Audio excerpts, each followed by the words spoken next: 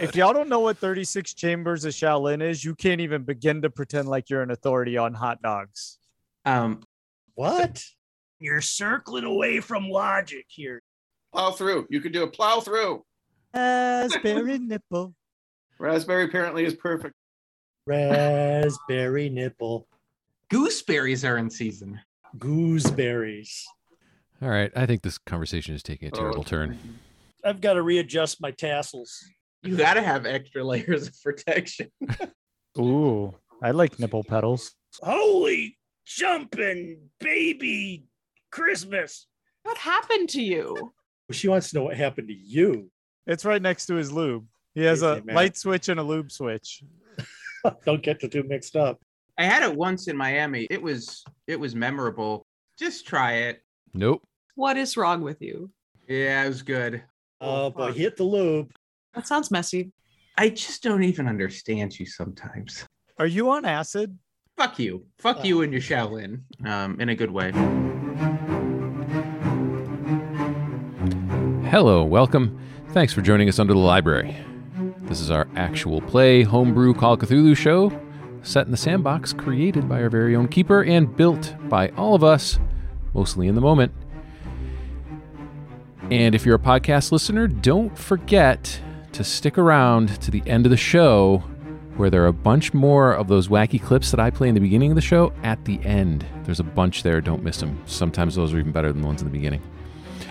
If you happen to enjoy what we do here and would like to support us, we would really appreciate that. There are a couple of ways you can do it. You can go on the interwebs to DriveThruRPG and purchase the Snake's Oil. That is our very own Call of Cthulhu module, set in the Season 1 time period of this here universe. You can also go to patreon.com/underthelibrary. That thing is going to be getting a major revamp in the next couple of weeks, so there's going to be some great stuff there. More on that when it happens. And one more thing before we get going. If you are a tabletop RPG player or GM and would like to level up your role-playing, character creation and development, or improvisational narrative skills, you should absolutely check out our other podcast that is called Up Your RPG, and you can find it wherever you get your podcasts. With that, let's do a show. My name's Arthur. I'm playing Franny. Tonight we are one Scott short. So joining me are Emily as Joe, Rick as Sam, Chris as Boone, Wayne as Rutherford, and as always, our keeper is Michael. Michael, take us away. Hey, thanks, Art. Under the Library is a tabletop role-playing game set in the Call of Cthulhu universe. And we are immature people dealing with mature themes. This is your content warning. As such, if you've ever sought out the aristocrats joke in any way whatsoever, you're in an okay place. And if you haven't, I'm sorry, because now you probably will, because you won't be able to resist that curiosity. And then you're still probably one of us. Yes. Yeah. But that's your content warning. And with that, I'll turn it over to Emily with last week's recap. Okay. So, out of fear for Franny's well-being, Joe and Cully agree to go back with Sam. He had told them that she was bleeding out and had 10 minutes to live. He did say that. Joe agrees to disguise herself using some things that Sam had in his truck instead of going back to her house in the general store. Sam knows some first aid, and he's able to rebandage Franny. They get her into the truck and head towards Abiquiu. At the same time, Rutherford and Boone have a big head start, and they're also driving to Abiquiu. Boone is examining the box that Rutherford found. He tries to pry it open, but there is no visible way to get in, no latch, and he breaks off the tip of his knife. The drive takes about 5 hours, during which Rutherford has visions, seeing the car passing as if from the outside in the wilderness, from the terrain around the road in different locations. He stops outside of Abiquiu, parks behind a billboard, and has another vision. He is on the ground on hands and knees, feels electricity, his whole body shakes, visions of all sorts of visions. He is terrified, but then gets a hold of himself, gets back in the car, and wants to see what it can do. So pedal to the metal, he heads into town. It could And a possibly go policeman wrong. pulls into his rear view mirror, siren blaring. At the same time, he has a repeat vision of the woman giving birth, which he had a vision of before, but this time she is shackled to the bed and screaming. What's going on with Rutherford? Back to Sam with Cully, Franny, and Joe in tow. He takes a different route out of town so he can stop at his ranch, and we meet his little son, Amos. Joe appreciates the father-son moment that they have. Daddy, I love you. Feels a little more amenable to Sam. But I should mention that Sam convinced Amos to stay behind by promising him a blue bike and baseball cards for the spokes. Daddy, He I'm just so gets excited for that bike. I can't wait to get that bike. to get his kid a bike. He goes Oh, in. the privilege. Wife Cheryl is canning beans in the kitchen. She asks Sam if he paid his gambling debts. He says there may be money in the good deed that he is going to do. She ducks his kiss and tells him to hush your mouth, don't tell me how to do things, and to get out of here. Oh, and we met Zed the dog. Can't forget the dog. Okay. Policeman approaches Rutherford's window. Rutherford is able to talk to Officer Mulvaney and convince him that they are also agents and that he should help them by directing all other agent cars back to Los Alamos. Mulvaney is himself applying to be an agent, and he really wants to help. They finally arrive at the house and park in an empty garage. The side door is unlocked. They hear a woman's voice inside. Richard, is that you? Late crash. Rutherford introduces himself, and she seems to have no patience for his tangents, but he is eventually able to tell her how Rutherford died. How Richard died. And we also meet her little girl, who looks to be about 8 years old. Rutherford sees pictures on the wall of these two, mother and daughter, and it seems likely that Richard took them. But she wants to know all the details of what happened, and Rutherford tells her everything he can about the abduction and the death. And together, they drink a gin and tonic in Richard's honor. It was his favorite drink, using his favorite gin, water for Boone, who does not drink unless he can't avoid it. And we ended with an 89 Constitution roll from Rutherford.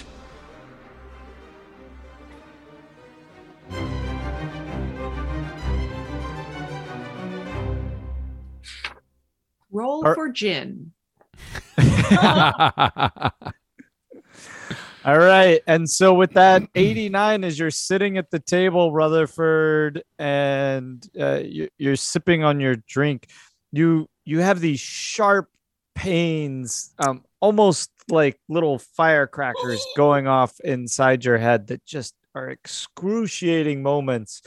Boone, as you're sitting there, you're watching Rutherford, and you see him flinch and flick his head uncharacteristically. You've never seen him do this before, to the left and right a few times. Sort of like Rick was doing earlier? Maybe, possibly. So you catch this, and so does she, and she looks at you from across the table, and she says, Mr. Rutherford, are you okay? Am I able to talk? Yeah, you're it's painful, but it was just like momentary bursts. Okay. What? Actually, did I get her name? You haven't. Very polite of you. I said, Mr. Rutherford, are you okay? And I said, well, okay, I'm gonna just say I forgot her name because of the blast. Okay, and I said I'm having a bit of an issue, and I quickly pull a kitchen chair out and sit down, and I grasp my head, and Rutherford would probably think it's a stroke. He's like, I think something. Well, I don't think it's a stroke. Richard's head exploded. Is your head about to explode? Why would I think it's a stroke? And I'm not quite sure. And I feel like I need to lay down, because I was going to ask the woman of the house. I said, ma'am, do you have a couch I can lay down? Oh, sweet Jesus! I just told her Richard's head exploded. Oh crap! You're right. Give me a second. Oh no! Oh, good catch. Oh I dear. was wondering there. So she turns and just stunned looks at you, and his head exploded. Well, so to speak, he was shot in the head, ma'am. I shouldn't have gotten so grisly with the details. Oh, shot in the head? Why? Because whoever wanted him out of the picture wanted him make sure he was out of the picture. She kind of grabs her stomach and then her head, and she just turns away with her drink, and she kind of walks to the back of the kitchen, and she leaves you and Rutherford sitting there. Now, I forget, was Rutherford injured during the whole gunplay thing? Oh yeah. But you don't know that. Yeah, that was ambiguous. But I do have a shirt with a big tear on it, front of it, and dried blood all around, which Yes. could be But- from something else. And we were driving is that visible together. to others? Because that's what I was questioning, is whether it I've was never something. changed my shirt. Yes. So. No, but I Yeah. mean, my point was that it kind of felt like only you could see it. Like See that's what I was wondering, is if it was part of your hallucinations. Oh, the actual hole in the tear in the dried blood. Yeah. Is. Oh, the No, shirt. The No, shirt's he's real. he's covered in blood on the front of his shirt, and there's a bullet hole in the front of his shirt. Oh, yeah, I was sleeping, so I didn't Yeah. pick up on it until maybe now. Like, oh, Holy jumping baby Christmas! For all you, I don't want to take the Lord's name in vain, but my gosh, were you injured, Mr. Rutherford? Mr. Boone, I need to lay down on there. Oh, well, let me help you here. You shouldn't have been drinking alcohol. Take some of this here water. Okay, I take a big swig of Mr. Boone's water, and I said, "Take me over to that mid-century modern couch that hasn't been invented yet, and let me lay down on it." okay. So I help him up over to the couch. I said, "This Richard with his fancy furniture that's not very comfortable, stylish, but Yep. It looks But- like in the future it'll be designed by Scandinavians, like people from Denmark. and I'm sticking to the damn leather." And as you're walking, Boone, as you're walking Rutherford, it's not a big house by any stretch. So as you, just to kind of give you the layout, as you walked in the side door that you walked in, to the left was like a sitting area off the kitchen. As you go in straight, you're walking through the kitchen. There's a couple of bedrooms back down a hallway to the left. Once you get out of the kitchen, and to the right, it opens up into like a living room in the front of the house. And so you've basically taken Rutherford into the living room, onto the couch, and you're aware of the woman in the back of the house talking to the child in some muted tones. So she went into the kitchen. Right. But as you walk Rutherford, she left the back of the kitchen after she learned about the gunshot, and she's in the back. So she went talking- down towards the bedrooms. Yeah, to talk to the Okay. child. Yep. Okay. So you're kind of at opposite ends of the house, even though it's small. Okay. Well, Geez, you should have let me look at it, Mr. Rutherford.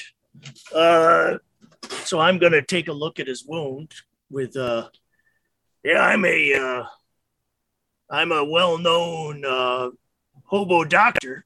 And I said, Mr. Boone, and I'm holding my head at the same time, and I stick my hand inside the button, the shirt buttons. And I said, there seems to be no wound at this time, and I must have been struck with something that tore my shirt and knocked the wind out of me, because there is No, sir, this is a bullet hole. I've seen lots of bullet holes in my life. This ain't a tear to your shirt. It's a dang hole. See, I hold it up. See how it pushed the fabric through? And then the blood came out from there. So I'd have to say at this point, where Rutherford is, distracted. So his full attention is going to be hard with the pain. Is the pain in his head subsiding or getting worse? It went away. It was just like these sudden kind of momentary. onset pain. Yeah, momentary, and then it went away. But Rutherford still, the fact that it happened, it's like, I believe I had some sort of thunder. He goes on a tangent, a thunderclap headache there. That must be the explanation for it, with all this stress and lack of sleep, Mr. Boone. That might be an explanation for the fit you had back there, but that's not an explanation for why you're all drenched in your own blood and there's no visible wound on your body. And I believe I was. You're a man of science. This seems to defy logic. It certainly does. I did have Mr. Poulet on me with all of his chicken drippings or blood coming out of him all over me, and that must be the explanation for it. Again, you're circling away from logic here. You have a bullet hole. You're drenched in blood, but there's no entry wound in your body. And that just now apply logic. Don't get all. Well, I'm attempting to understand it, and I actually don't understand it. It doesn't make any sense. There has to be an explanation for it, but I don't have one. Well, I guess we'll have to table that one for another time. And he says, as we say in Hobo Corporation, Hobo Corp. Let's put a pin in that one. Yeah, put a pin. Boone, you want to make like a little psychology roll, or something like that, something in that nature, just to check on if you can. I might have that. While you're looking at, I as a listener to this story, Boone has examined Rutherford and found no bullet wound behind the hole in the shirt. Correct. Okay. And just to clarify, even in his death, you're trying to blame Bello. It's probably his fault. Okay. But I'm one away. I'm going to burn a luck to make the roll with a regular success. Sure. There's something off with Rutherford's denial of the science and the logic. He's such a logical person and always kind of in pursuit of the truth. His brush off of this entirely leads you to believe that he certainly knows more about this bullet hole in his shirt. And that I think it would be pretty clear to you, the way he's brushing it off, that he knows what happened. Okay, now I forget, was I there when Richard came in and he was like a changed person? When Richard came in and he was a changed... Remember, after you'd been abducted, he came in and everyone was saying he's not acting like Richard. He used to. Because I'm convinced that anyone's head could explode at any moment. So I'd be looking for, some sort of correlation there.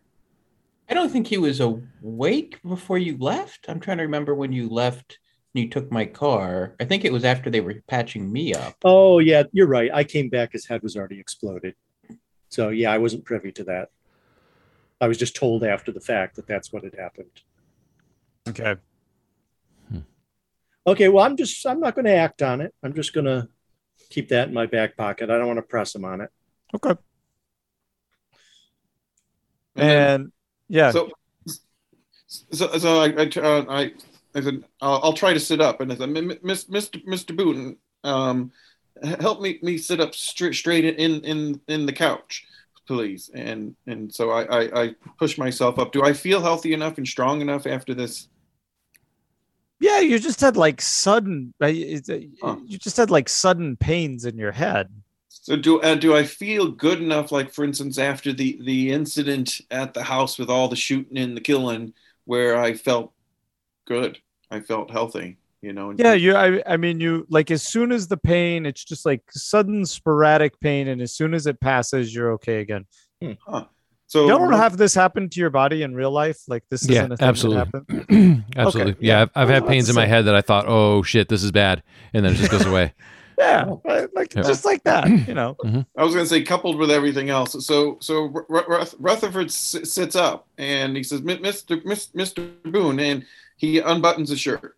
He unbuttons it from the bottom and 3/4 of the way up, and then he pulls it apart. He says, Mr. Boone, and he says, can you see anything different with the skin right here? And I point to where, I said, Mr. Boone, I was shot, but there doesn't seem to be a bullet hole here, and Okay, yeah, I'll take another good look, but it just confirms what I already saw. So does this is it the skin any different? Like, does it is there scar or? Oh yeah, is there a sign that there was a hole but it like healed over? That's what Rutherford's asking. Yeah, there's no visible scar. Wow. Because I look at Mr. Boone and I look him directly. You know what? Let's go back on that. Okay. Let's leave this up to the dice. Give me a spot hidden there, Boone. This is a retcon. Yeah, Very quick that retcon. is. It's a hard success. Okay.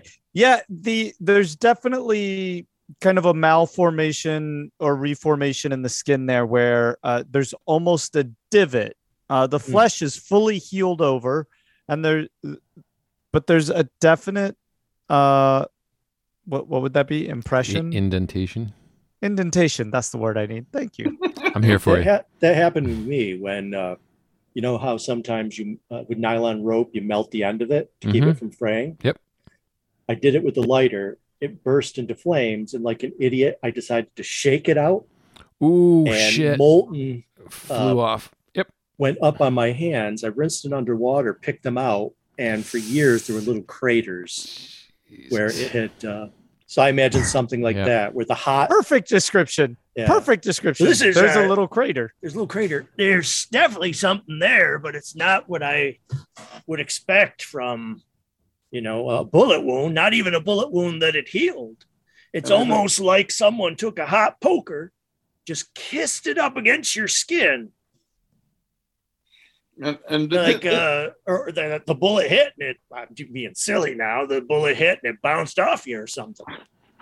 So, Mr. Boone, you're getting to the point where I am. It doesn't make sense. I know I was shot in that room, but then it didn't seem as if I was. So I was accepting that. But now you've even seen something which I didn't. And so the only explanation is that perhaps the bullet had lost enough velocity that it didn't make as much of a wound as expected. But where did all the... did you get maybe you got hit by a ricochet? That's what I was thinking. There was so many bullets in the room and shooting. It could have easily been a fragment broken off of something else that wasn't perhaps even a bullet, but maybe a shard of something. I can only think that there's no plausible explanation for being shot and healed this quickly. So it must be something else. That's where my scientific brain has taken me. Well, I agree. That's the closest we could come to a logical explanation. But remember, we've seen a lot of strange goings on here. Plus, I have a lot of strange things I've encountered in my life up to this point. So I know you don't cotton to this kind of thing, but I wouldn't rule out some sort of supernatural phenomena. Well, considering what happened to our friend Richard and what was going on inside of him, those pieces of strange biological aspects that look like kelp going into his his cranium that made no sense. There's some curious things going on, and I once again, I think a lot of this is related to the facility and these agents and the whole goings on around there, and perhaps even some of the testing they're doing with nuclear science at Los Alamos. That's what they're doing. They're harnessing the power of the sun and shouldn't be doing so. It's wrong, and terrible things could be coming from that we don't even know about. It could be mutating things. I don't know. It makes no sense to me, but it has to be stopped. Terrible. Well, terrible. if you start feeling strange, don't keep it to yourself. Let me know. Maybe we can keep what happened from Mr. Richard from happening to you. And then, so Rutherford pauses at that because he hasn't really thought about that. Like his own demise wasn't even, in his, he doesn't feel good, but he's like, and so he'll take a minute there, and then he goes, and then he says, Mr. Boone, I appreciate that. I wasn't thinking along those lines at all. I was just thinking about the people and the things around me.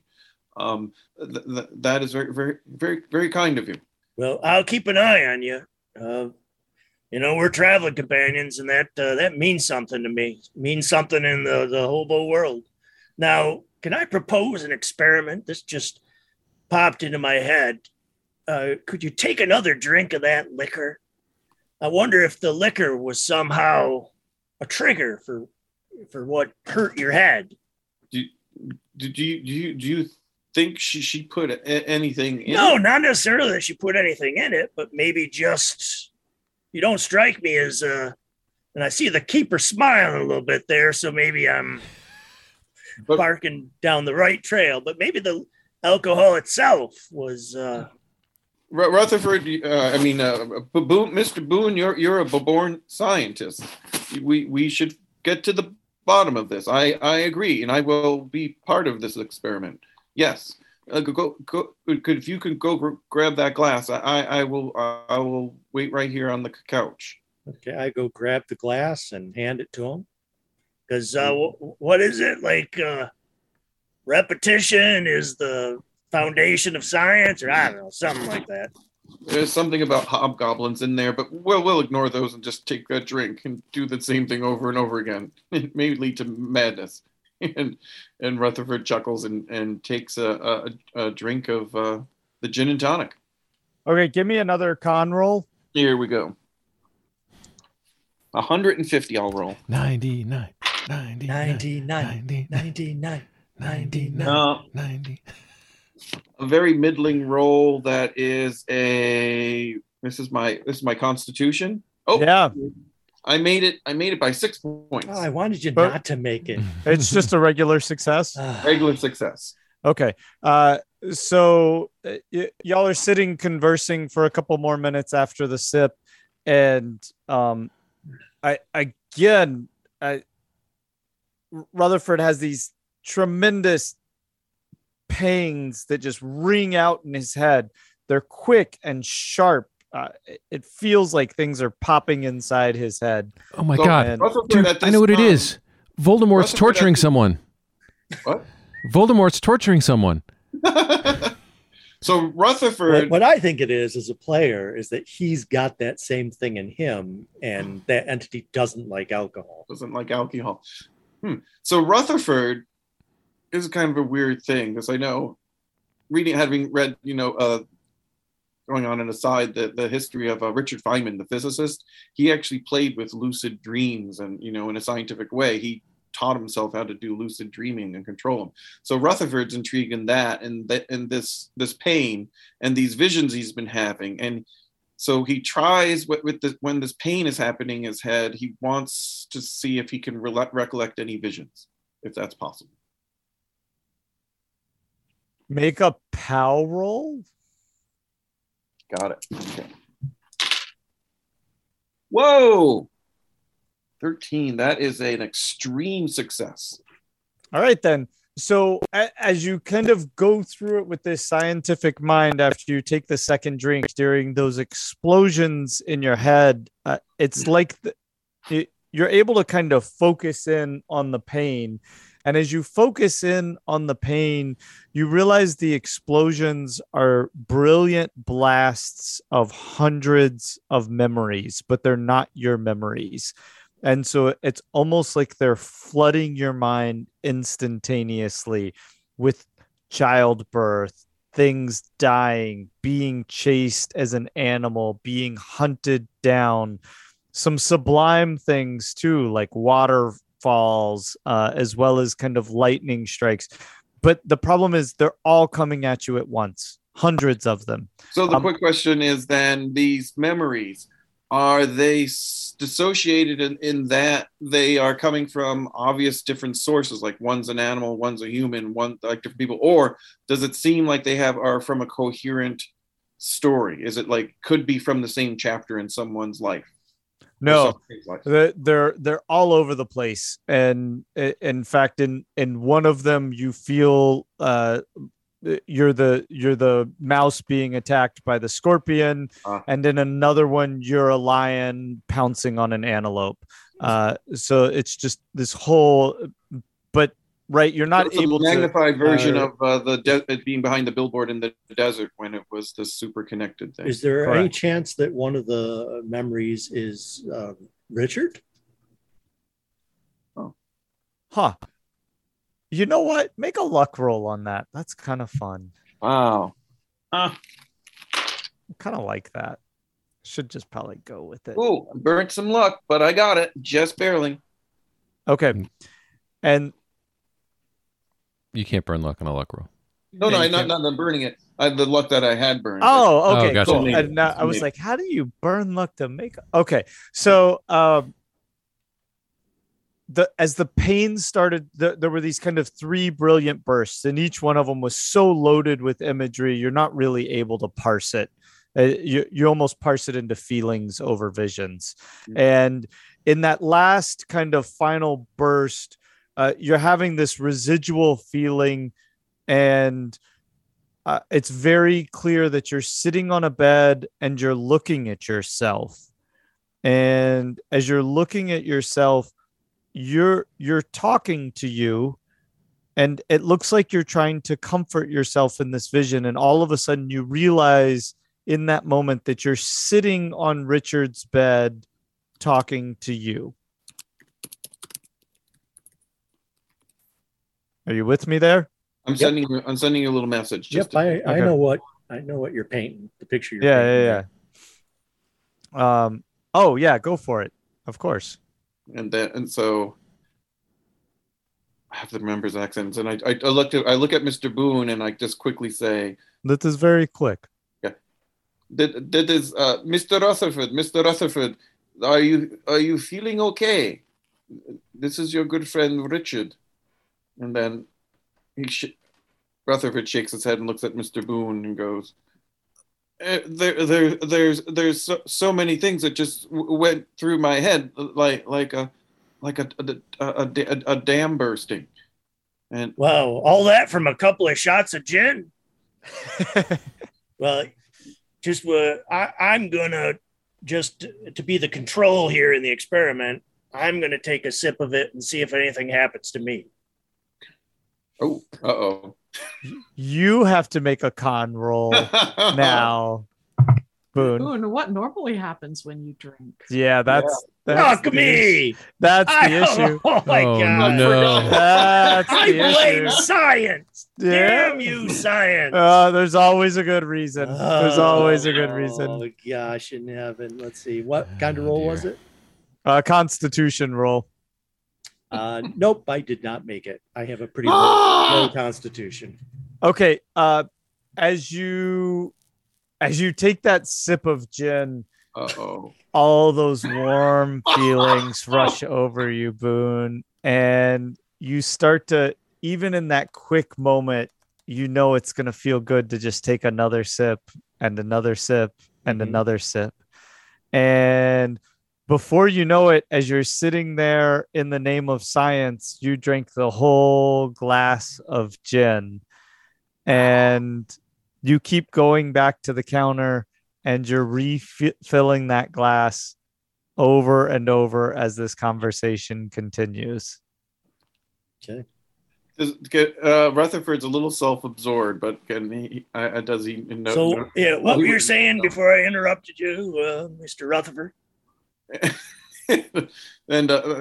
and Rutherford had been sitting there just contemplating these visions and trying to put him. He would have even had his eyes closed, and opens them back up, and he says, "Oh, Mr. Boone, I heard quite a few glasses clinking.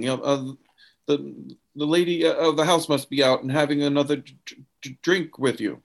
No, I was just, replicating the experiment just to be safe. And I'm like, "Oh, I see." And did the drinking of the beverage affect you at all? No, it didn't make my head hurt. If anything, it made it feel better. Huh? And I said, "That's most curious." And I was like, "Well, we shouldn't partake of too many beverages here. We have work to do, and dead agents in the trunk of a car that we need to get rid of later." All right. Well, we also have a startled woman and a child here that we. Indeed, Mr. Boone. So Rutherford composes himself, buttons his shirt back up, and looks at Mr. Boone, and I said, "Mr. Boone, let's tend to the people here and ask them if we can stay until sundown at least, and then we'll take the car up into the outskirts of town and do what we have to do." Okay, you do that. I'm going to stay here and dispose of this bottle. And I said, "Does Rutherford notice anything?" Like, Yeah. Yeah, at this point, Boone's starting to slur a bit, and he seems. Hey, I can hold my liquor. Don't make me slur after a couple of shots of gin. Okay. Once so I polish off this bottle, that might be different. Maybe then he's just getting a little bit of an edge about him. And I said, I'm obviously getting a little defensive. Yeah. So Mr. Rutherford will just say, "Mr. Boone, and we need to keep our senses about us. Perhaps not a whole bottle." And then you just, how about a half a bottle? No, I was just going to get rid of it in case it's tainted. It could be tainted. That's, that might be what was hurting your head. Like, oh, I see. We're going to pour it down the drain. Yeah, exactly. Yeah. I'll join you in a few minutes. It's very well. A good thinking. It could be. Yeah. It could. Also, there's some dishes in here. I figured I'll clean those up just to be nice. And so Rutherford heads towards the bedroom where the woman and the daughter are to talk to them. Okay, and so we'll cut from that scene as Boone. Are you just sitting on the couch there, filling your glass? Is that what you're doing? No, I'm actually doing the dishes and swigging straight out of the bottle. Oh, okay. Are you singing? I imagine Boone singing. Oh, sure, why not? Yeah. Okay. Yep. All right. Oh, you got to do what's the song? The buzzing of the bees and the cigarette trees and the soda water fountain. Nice. Something in the air and the bird's derriere on the big rock candy mountain. I have a hunch your words are going to change as it goes along. Nice. So that song is kind of bleeding into the background, Rutherford, as you poke your head into the bathroom or into the bedroom, and you see the woman consoling the child who appears to be upset and crying. We're going to cut from that scene. And we'll go over to Sam Wagoneer's car, and with Franny in the back, Cully asleep, and Joe, you're in boys' clothing now, correct? Your hair tucked up under the hat. Yep. And you're kind of fully embracing your disguise. Is that right? Yes. Okay. And as we get closer and closer to Abiquiu, I become more and more visually anxious. Yeah, there's that. I'm also fidgeting. My knees are bouncing, and I keep looking around to see how close we are, and I'm just very on edge. Yeah, as your knees are fidgeting, you manage to catch a little bit of skin as you're kind of picking at your thumb, and it peels back into the quick there, and you pull at it and pick at it, and you just keep kind of grinding away at that spot on your thumb. Yeah. Okay. Well, I suppose I would notice this. Joe's I look over picking on her fingers, and I said, Joe, it looks like you're a bit anxious there. You know what always calms my nerves when I have a moment of trepidation. What's that? Do you like music, Joe? Yeah. Well, let me tell you here, I got Hank Williams' newest, and I like to just croon just a little bit here. So let me see what I got here on the radio, and oh, there we go. Yeah, did you hear that lonesome whippoorwill? He sounds too blue to fly. The midnight train is winding low. I'm so lonesome I could cry. Oh my Lord, it just gets me every time there, Joe. Mm-hmm. I mean, I gotta turn this off. That calms you down. It does. It does. It brings me back. It's very grounding, and reminds me of my mother, Rachel. It's a good song. Anyways, I don't have a radio. I don't get to listen to much music. You don't? Well, no. Well, we can. Do you have anything yet? Do you think we're pretty close? I think we're pretty close. I kind of recognize this, but oh, it's okay, Rachel. It's going to be just fine. I think we're going to get there. And what's bothering you? I just haven't been back in 6 years. Oh wow. I don't know I don't know if anyone's gonna know me. And I mean, I'm sure it's gonna be fine. I'm sure it's gonna be fine. Just what would they know you from there, Joe? I think we might have talked about this earlier. Did Sam and I? No, I wouldn't have talked about this with Sam. Okay, sorry. Not at all. I can go back to Hank Williams if you'd like. I'm happy to do that. No. That's fine. Nothing really. Just wondering if anyone will remember me. That's all. Remember you? Is that from like you played around there as a kid and now you're coming back, or is this because I lived there? I was born there. Yeah. And remind me, why'd you leave? Well, I needed to go to a new place. You need to make a sand roll. Okay. That's a failure. Oh, poor Joe. I'm only going to take 2 points from you. Oh, that's nice. Yep, that's just fine. Totally fine.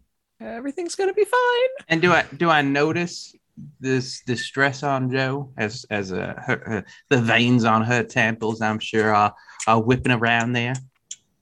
I don't know about the veins on her temples, but she's giving you kind of all these knees are bobbling. Yeah, my fingers bleeding. Yeah, Joe, I think we need to think of something else. Let's play I Spy with My Little Eye. Do you know that one? I play that one. I play that one with my boy Amos all the time.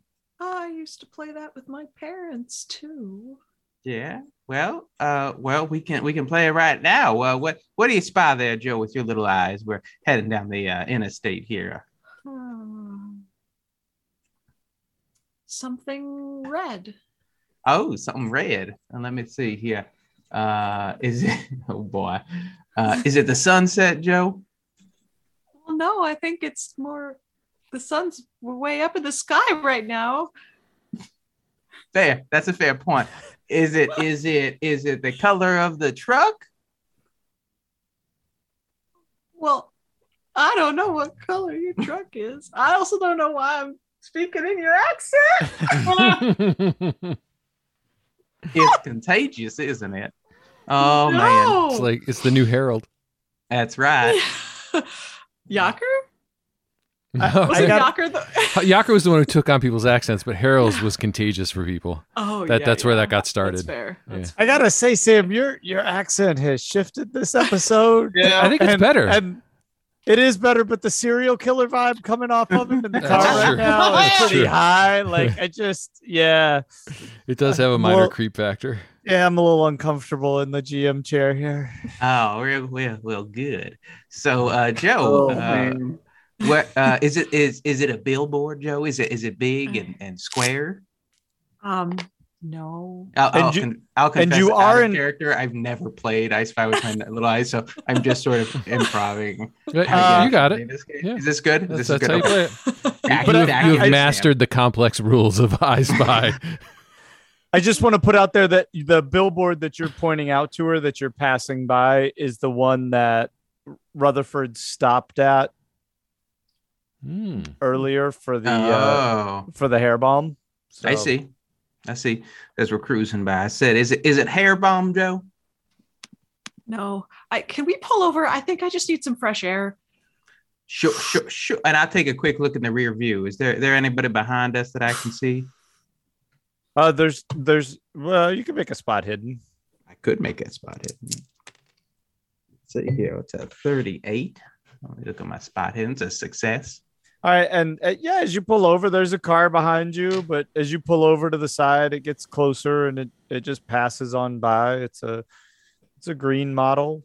Nothing particular stands out. There's a couple in the front seat. Okay. And so I'll pull over and say, "All right, Joe, and I'm gonna just keep an eye here. I don't want you to stray too far. You can get a little bit of air though." Yeah. So I just hop out and just kind of like lean over, kind of with my hands on my knees in that, taking deep breaths. Mm-hmm. Do you want to make a con roll with that? And we'll see. No. Yeah. No, I don't. Oh, I rolled a 4. All right. So you got that narrative then. You go for it. Okay. Sorry. Okay. I just needed to pull myself together. Deep breaths help, you know? That's what my mom always used to say. Mm-hmm. Yeah. And I'll mosey over to Joe, and I have the first aid kit, and I take a little bit of gauze out, and I just start wrapping her thumb up. Oh, thanks. It's something I do when I'm a little nervous, I guess. Oh, that's fine. You just But it's okay. You don't want to pick on down to the bone there. You're going. We need a little nubbins. You can't be picking at that. I don't like the word nubbins. That makes me uncomfortable. Oh, I'm sorry, I'm Joe. gonna I'm sorry. get back in the truck. That sounds probably like a good idea.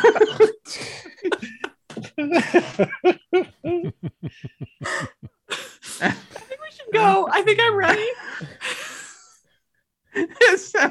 That sounds good to me, Joe. So This episode's gonna Dear take God. a lot of debriefing. Where's Franny? You were more starving, Sam, when you were holding shotguns at people. as we're getting back in, I'll check in on Franny. I'll kind of lift up the burlap that we have over the back, and I'll say, "How you doing back here, dear?" I think I'm feeling better. Could you use anything before we get back on the road? Can I check your nubbin for you?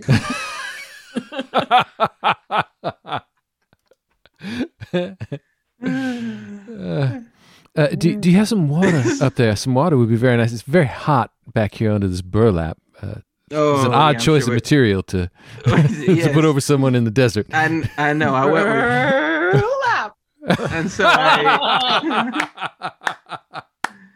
I'll. That was a callback to our improv class. Very well done. So I'll of course, right. I'll hand her a little bit of water, and I'll go and I'll check, make sure that she's still tucked in, that her feet are up, and that her feet are covered. I don't want that flapping a jacket in the air. The what now? Oh, Sam, so good to have you with us.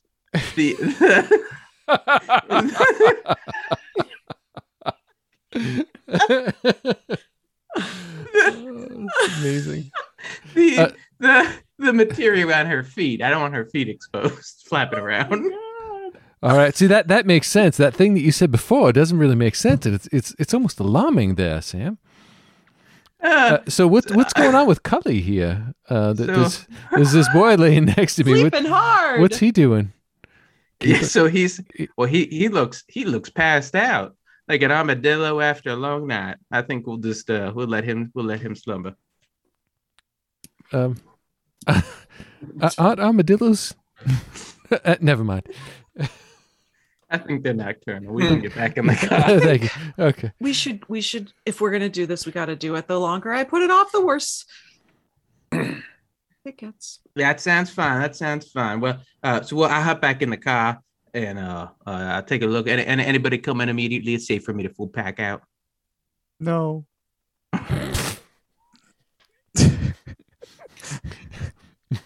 As in nobody's coming. All right, if the road's clear, I'll pop back out on the road, signal appropriately, and get on our way back to Abiquiu.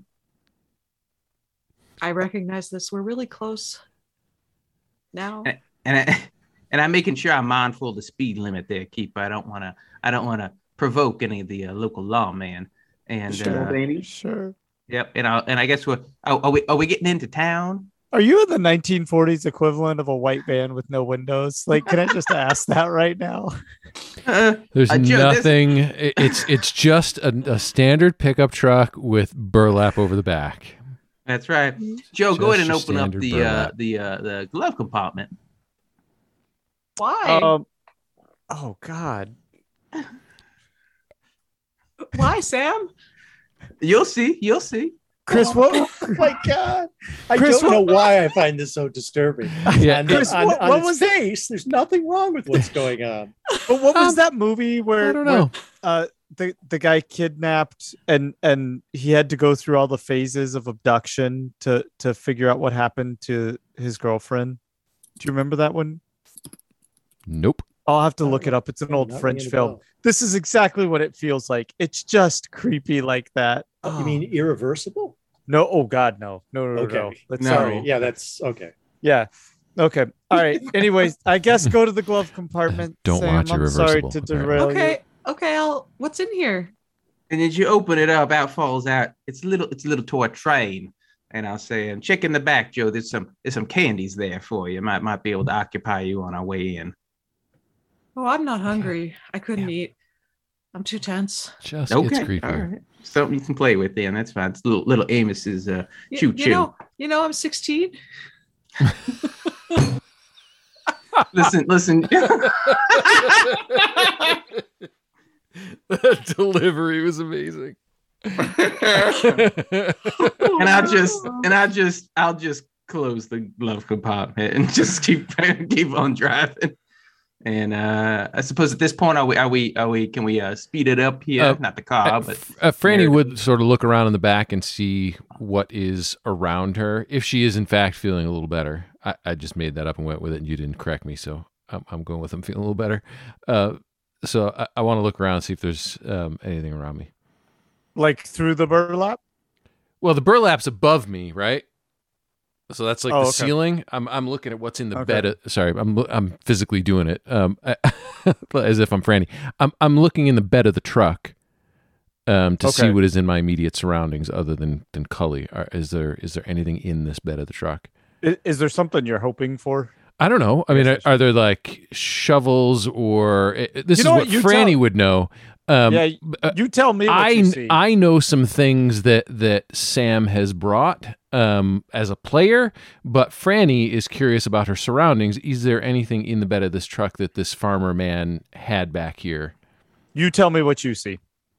So I mean, I would imagine that it's relatively dirty. There's probably some tools, and what I'm wondering from the keeper is what happened with all those firearms that Sam brought with him And dynamite. and dynamite. Then I Where guess did that stuff end I up? would assume they'd have to be in the back with you. No, Well, Sam, what- you can say what's in your truck. Yeah, thank you. yeah, It's that would my, seem better. Thank you. it's my goddamn truck. So, So are you going to keep the firearms and dynamite with the anxious girl in the front or with the wounded woman in the back?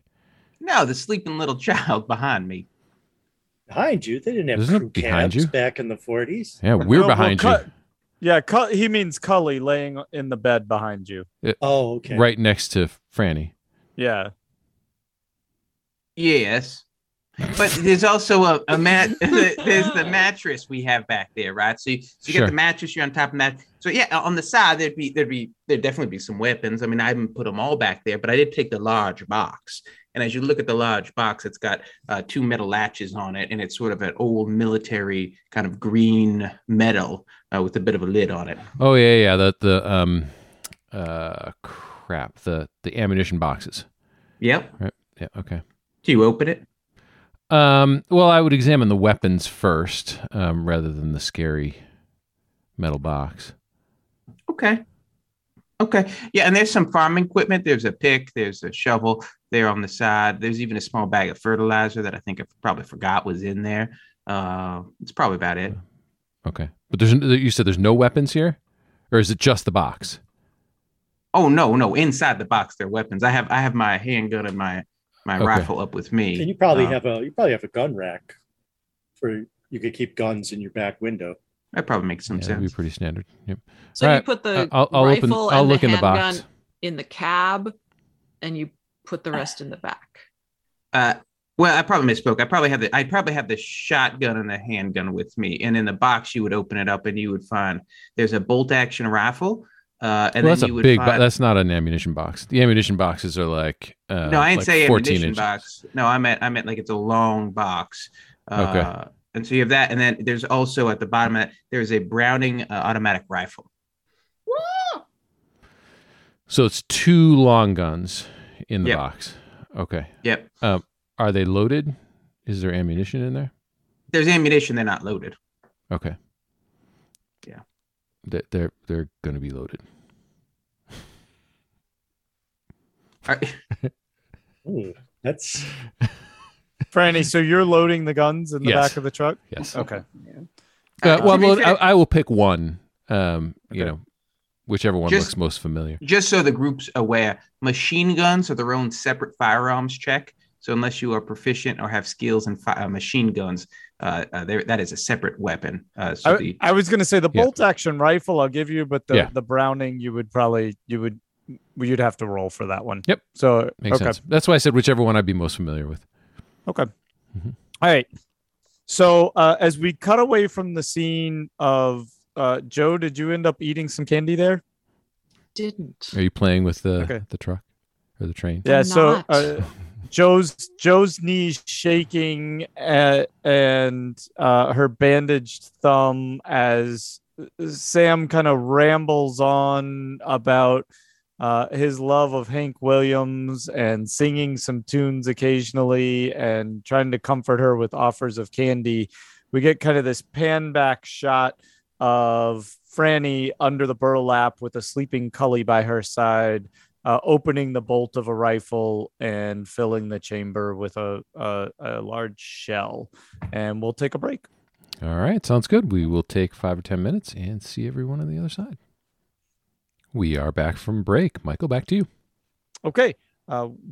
Let's see. Rutherford, you had just walked in and she's comforting this child, and she looks over her shoulder at you as you come into the room.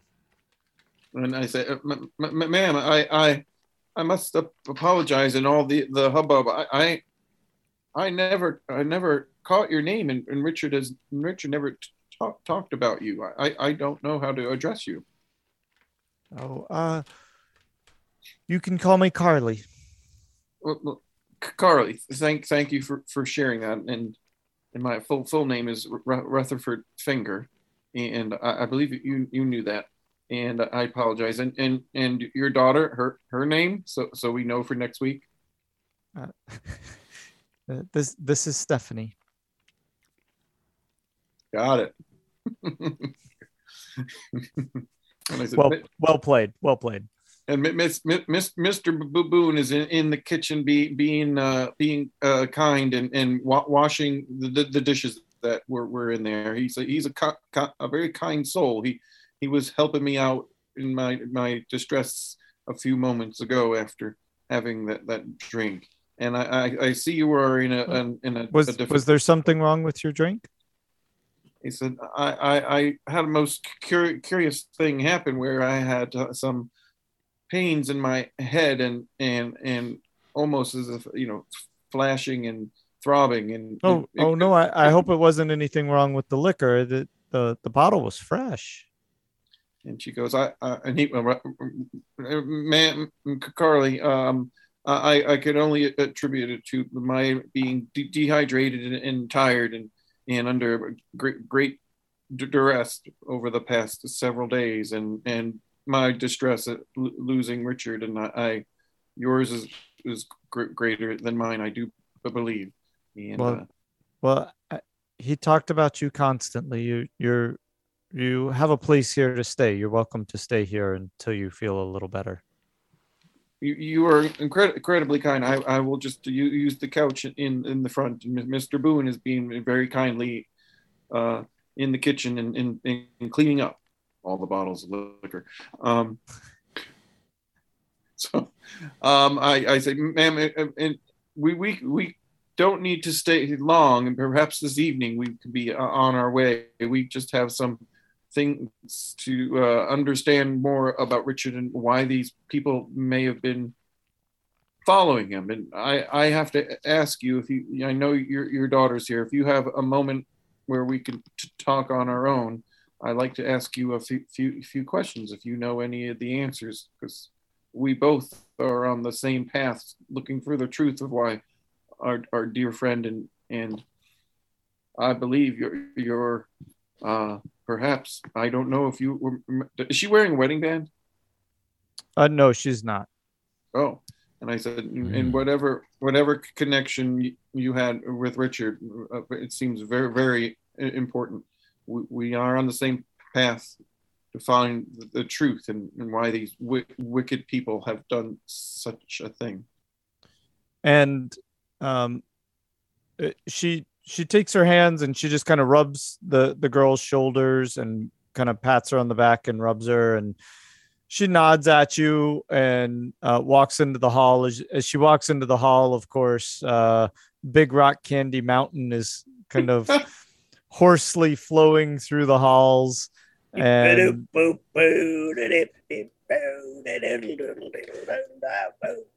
oh man. And so Rutherford has two things he needs to do. And first he says that I don't know if this will help, and if at all, but I'm just curious. It's one of the only leads I have. And he pulls from a pocket the photograph of the man with the scarred face, and he shows it to her, and he says, this is the man. I don't know if I showed it to her last week.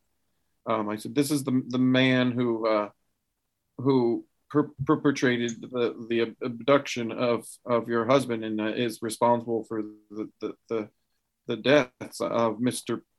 Poulet, our friend, is a dangerous man. Have you ever seen this face? And she looks at you funny and she says, oh, why do you say Richard was my husband? Or did I say husband? You did. You did. Oh, and I said, oh, it just seems that could be, and maybe not husband, but it seems you were perhaps in relation with him. Maybe not. Um, And said with the photographs on the wall, and they seem to all be of the style that Richard would have taken of these trips and such, and the fact that he came to this house. I made, perhaps I just made an assumption that's not correct. I wasn't. she cracks a slight grin at you, and she says, "You mean my brother?" And Rutherford grabs the wall. That would kind of knock him for a loop, and he's like, "Oh my goodness!" And all the years did Richard mention family? No. So my family was a secret. Yeah. Wow. So this is interesting. So Rutherford grabs the wall and goes, "This is incredible. I've known him since college days, and he never mentioned family or a sibling ever. This is outrageously odd. I don't understand how this could happen." And Rutherford, he's very taken aback by this. He says, "Sister, and I've never seen a photograph at any in his." And she interrupts you, and she says, "Could you help me with the bed?" And so Rutherford collects himself and says, "Certainly." And so she needs help making the bed or moving a bed? No, she wants to, and so she motions for you. She wants to push it, is what she wants to do. And as you're looking at the ground, you notice that there's little grooves where the bedposts have like worn in one direction, and so you get. She basically shifts the conversation and gets you. You're intrigued by this. Do you want to roll, or do you think you'd pursue the conversation?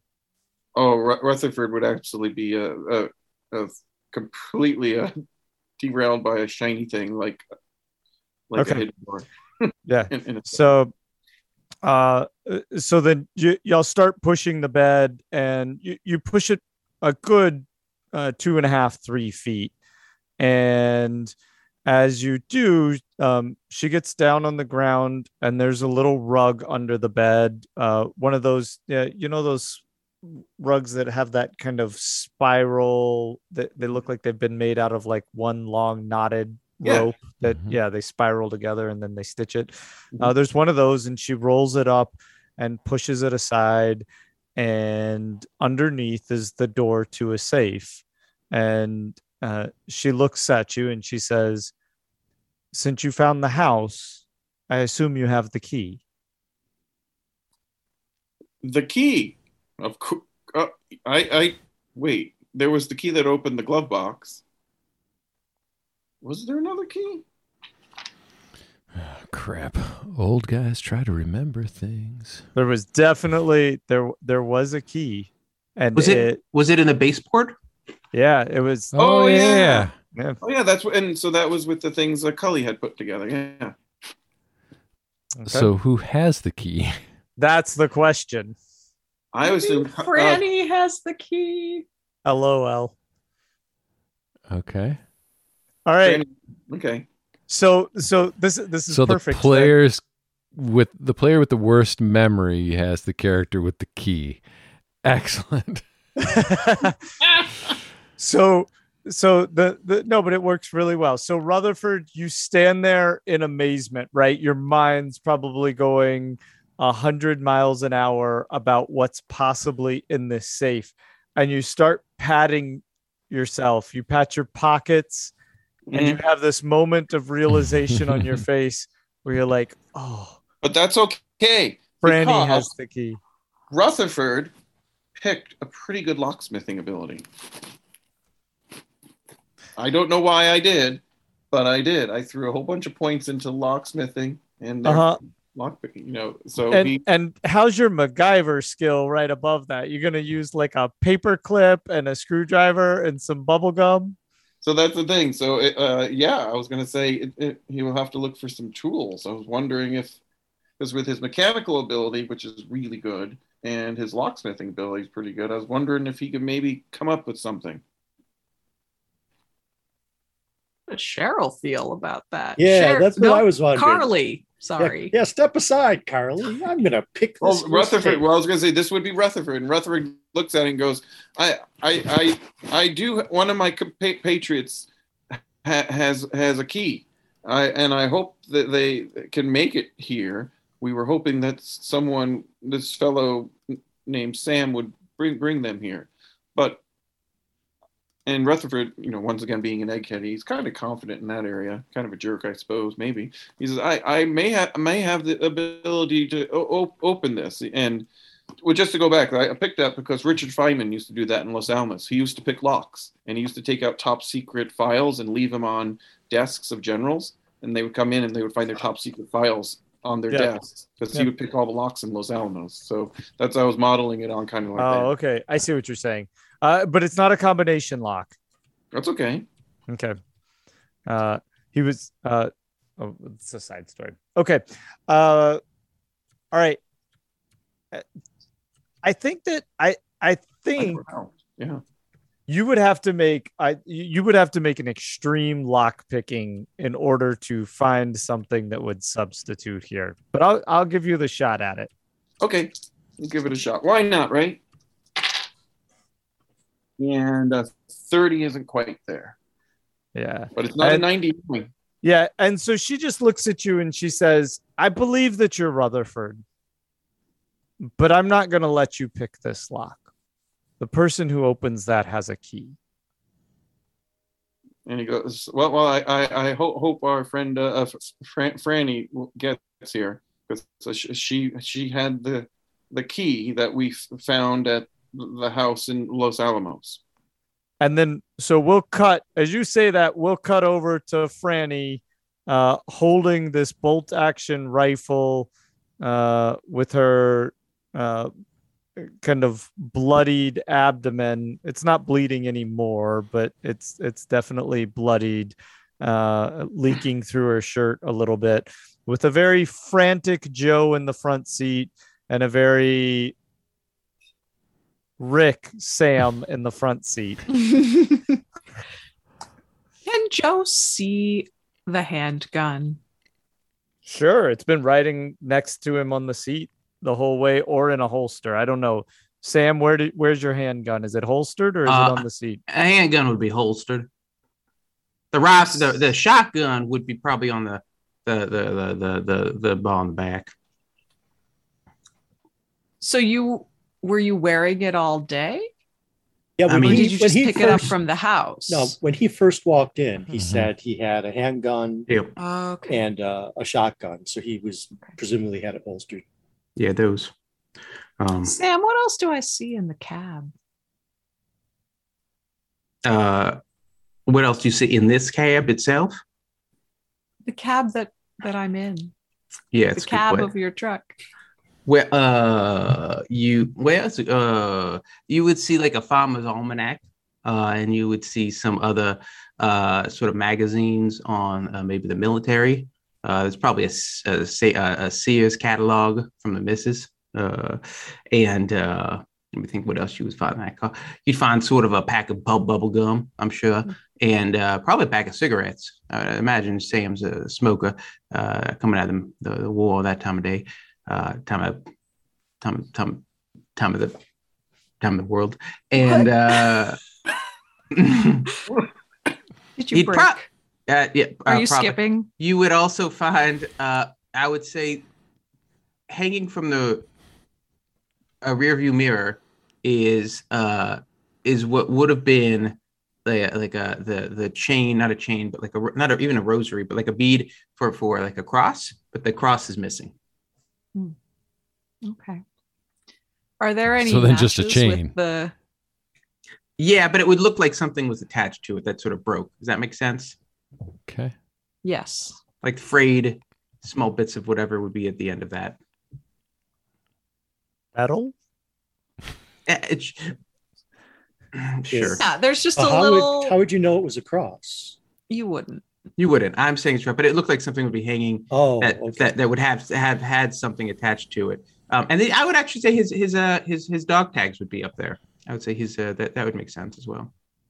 Anything you want to get a kitchen sink on the floor, some scrub brushes? Well, now that you a hot mention it, basin? Were there any matches with the cigarettes? Oh, yes. I'd like to try to Oh. pocket them. Joe's gonna burn stuff again. Oh, Make a stealth roll, Joe. Okay. Hope you weren't too attached to that truck. That should be a success. I just want to see how good of a success. That's It's a hard success. Okay, then I won't let him roll for that if you made it on a hard success. I just rolled my spot hidden. Unbelievable. All right. Did you get a hard success? You're driving. I got a 27, and I was going to burn luck to get it down to a hard success. No, you can't do that. I mean, you can burn the luck. Go ahead. Burn the No, luck. it's fine. No, it's fine. Fine. I don't notice it. I'll notice it when I'm looking for my smokes. That's fine. That's fine. You're I thought I had a light here somewhere. exactly.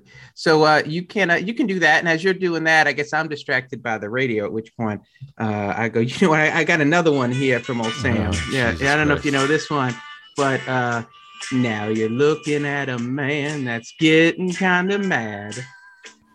I had a lot of luck, but it's been all bad.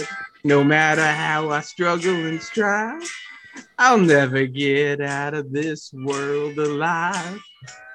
That's probably too much on the nose. That one. That's really dark. Yeah, that is a little bit dark. Let me turn that one off. That's probably too. I don't think right now I want to listen to that. I think we're in town. I think. Yeah, I think you're right, Joe. I think you're I pulling into recognize the the driveway. street. Oh my gosh. It was almost like there was no rhythm in that music. Listen, you just my choices was that or Hey Good Looking, and I felt that one would probably be a little too much in the car. So we pull into the town.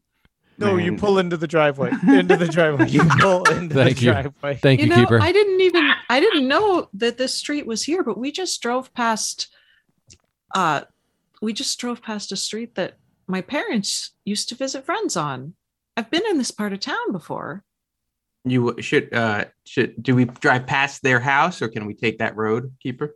Or we're just going straight? It was just I passed wonderful. the That street sounds- going off. We didn't drive past their house. Okay.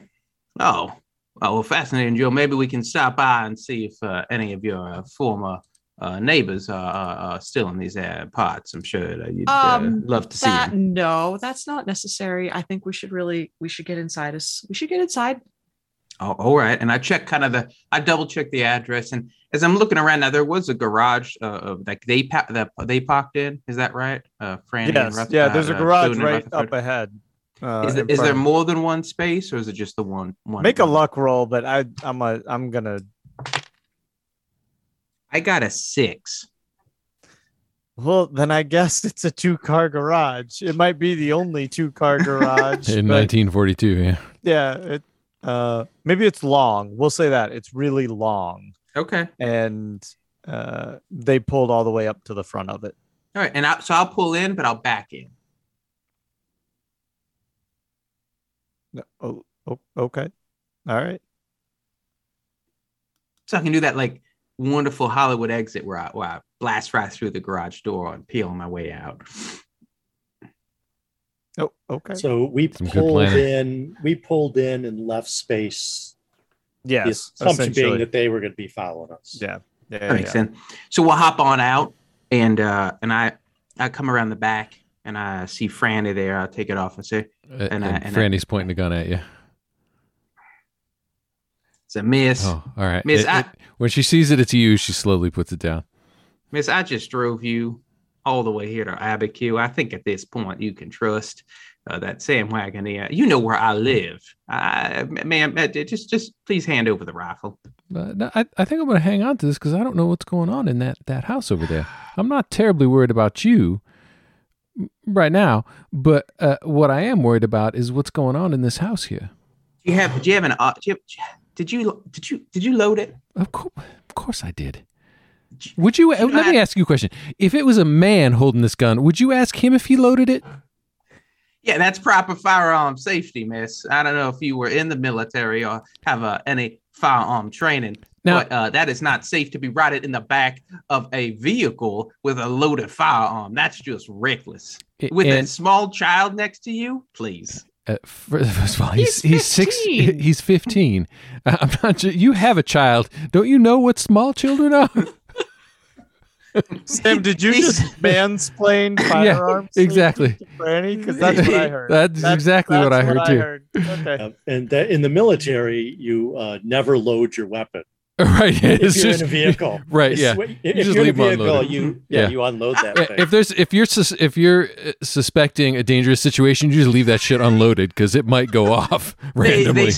They stormed D-Day and then loaded once they got on. Exactly. That was Exactly. that was- On the beach, they're there. Are there any windows in the garage? Sure. There's one off to this. If he backed in, there's one on the passenger side of the car, but it's further back towards the bed of the truck where Franny is. Well, they're working out their gun issues. I'm gonna peer out the window just at the bottom. Okay, and you're essentially looking out into the neighbor's yard, the neighbor's backyard. Okay. What time of day is it now? I'd say it's about 3 o'clock, 3:30. Does that sound about right to y'all? Somewhere in the Probably. 3 to Yeah. 4 region. Sure. Is there They look anyone pretty in the early. neighbor's backyard? You could make some kind of roll. Under 50, yes. Over 50, no. 87. So no, there's nobody in the backyard. Okay. All right, Franny's going to start getting up, and some sort of fabric. Maybe it's the burlap, or if there's a sheet. I want to drape that over my shoulder and sort of cover the rifle so that it's not obvious that there's a bloody woman carrying a rifle. So I want to sort of just drape myself as if I'm sort of carrying it. Did we have crutches for you, by the way, when we left? I don't think so. No. Since Rick accidentally shot one of your characters, would you like the chance to accidentally shoot one of his characters? I'm just asking. I don't know. Oh, wait. Would be pretty No. great. No, but so that wouldn't go well after the mansplaining of the safety thing, because that would Yeah. then make him right. So no. Yes. Thank you. Or it would make him really wrong for mansplaining. That's true. Mm. Yeah. So I'll say, Oops, it slipped. Miss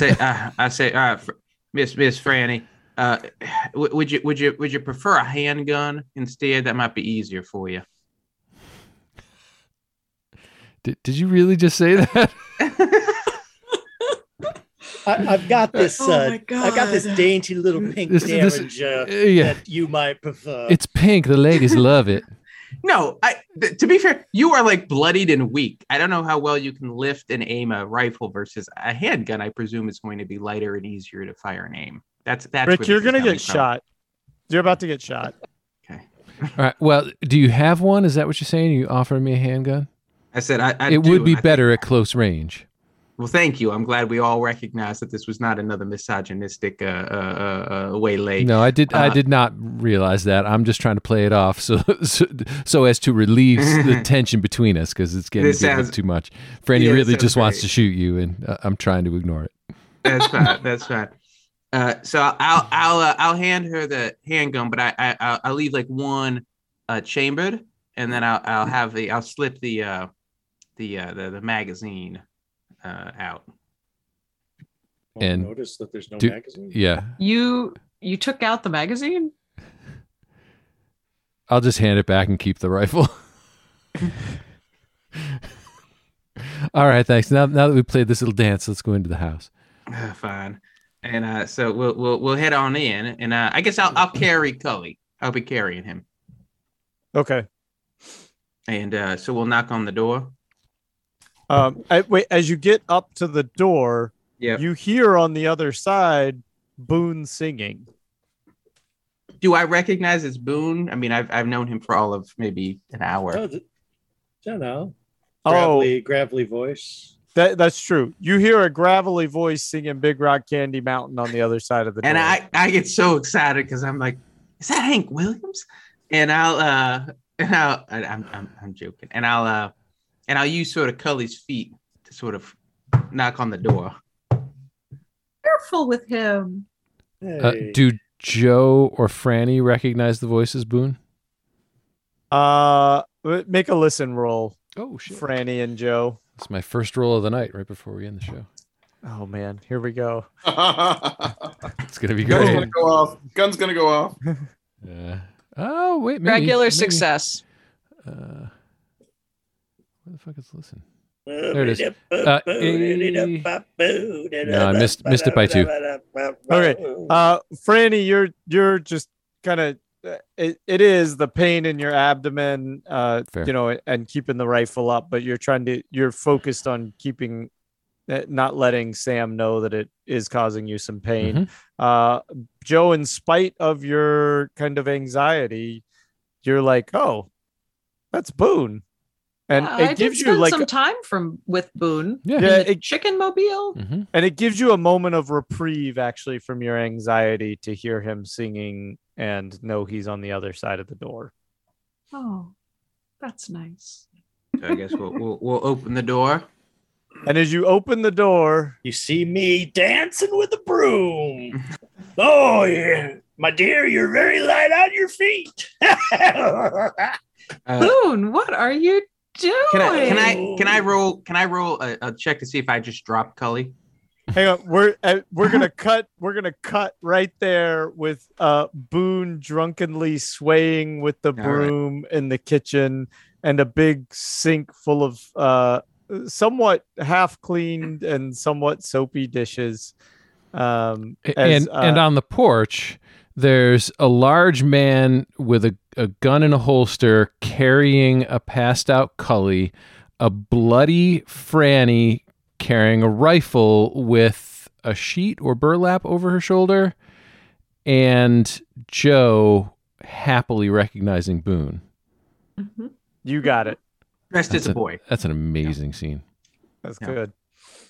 All right. but nervous with like blood going through her gauze right on her thumb. Yes. It's good. It's good. It's good visual. Sidelong glances. Nobody Whoa, can what the see hell me. No, What Joe, was you're that? good because Boone's voice brought you some calm. I gave you some calm. Okay. All right. How many sand points do you have left? A few. Okay. All right, we're wrapping it up. That is going to do it for us tonight. Where are my notes here? Yeah, until next time, you can find us at underthelibrary.com, on Instagram, Under the Library, Twitter, Under the LIB, and on the Up Your RPG podcast, which launches every Wednesday morning. You can get it wherever you subscribe to these audio things that we're listening to right now. So, for me, for Michael, Chris, Rick, Wayne, Emily, and even the absent Scott, thanks so much for joining us, and we'll see you next time.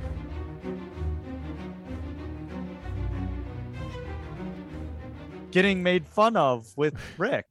Amos, little Amos. I made it really close to anus so that when I'm saying little Amos, I hope that sometimes that's what people hear. You named your child after an anus?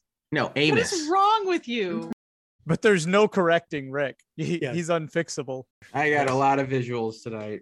Sometimes I feel like Rick for a minute, and then I cry a little.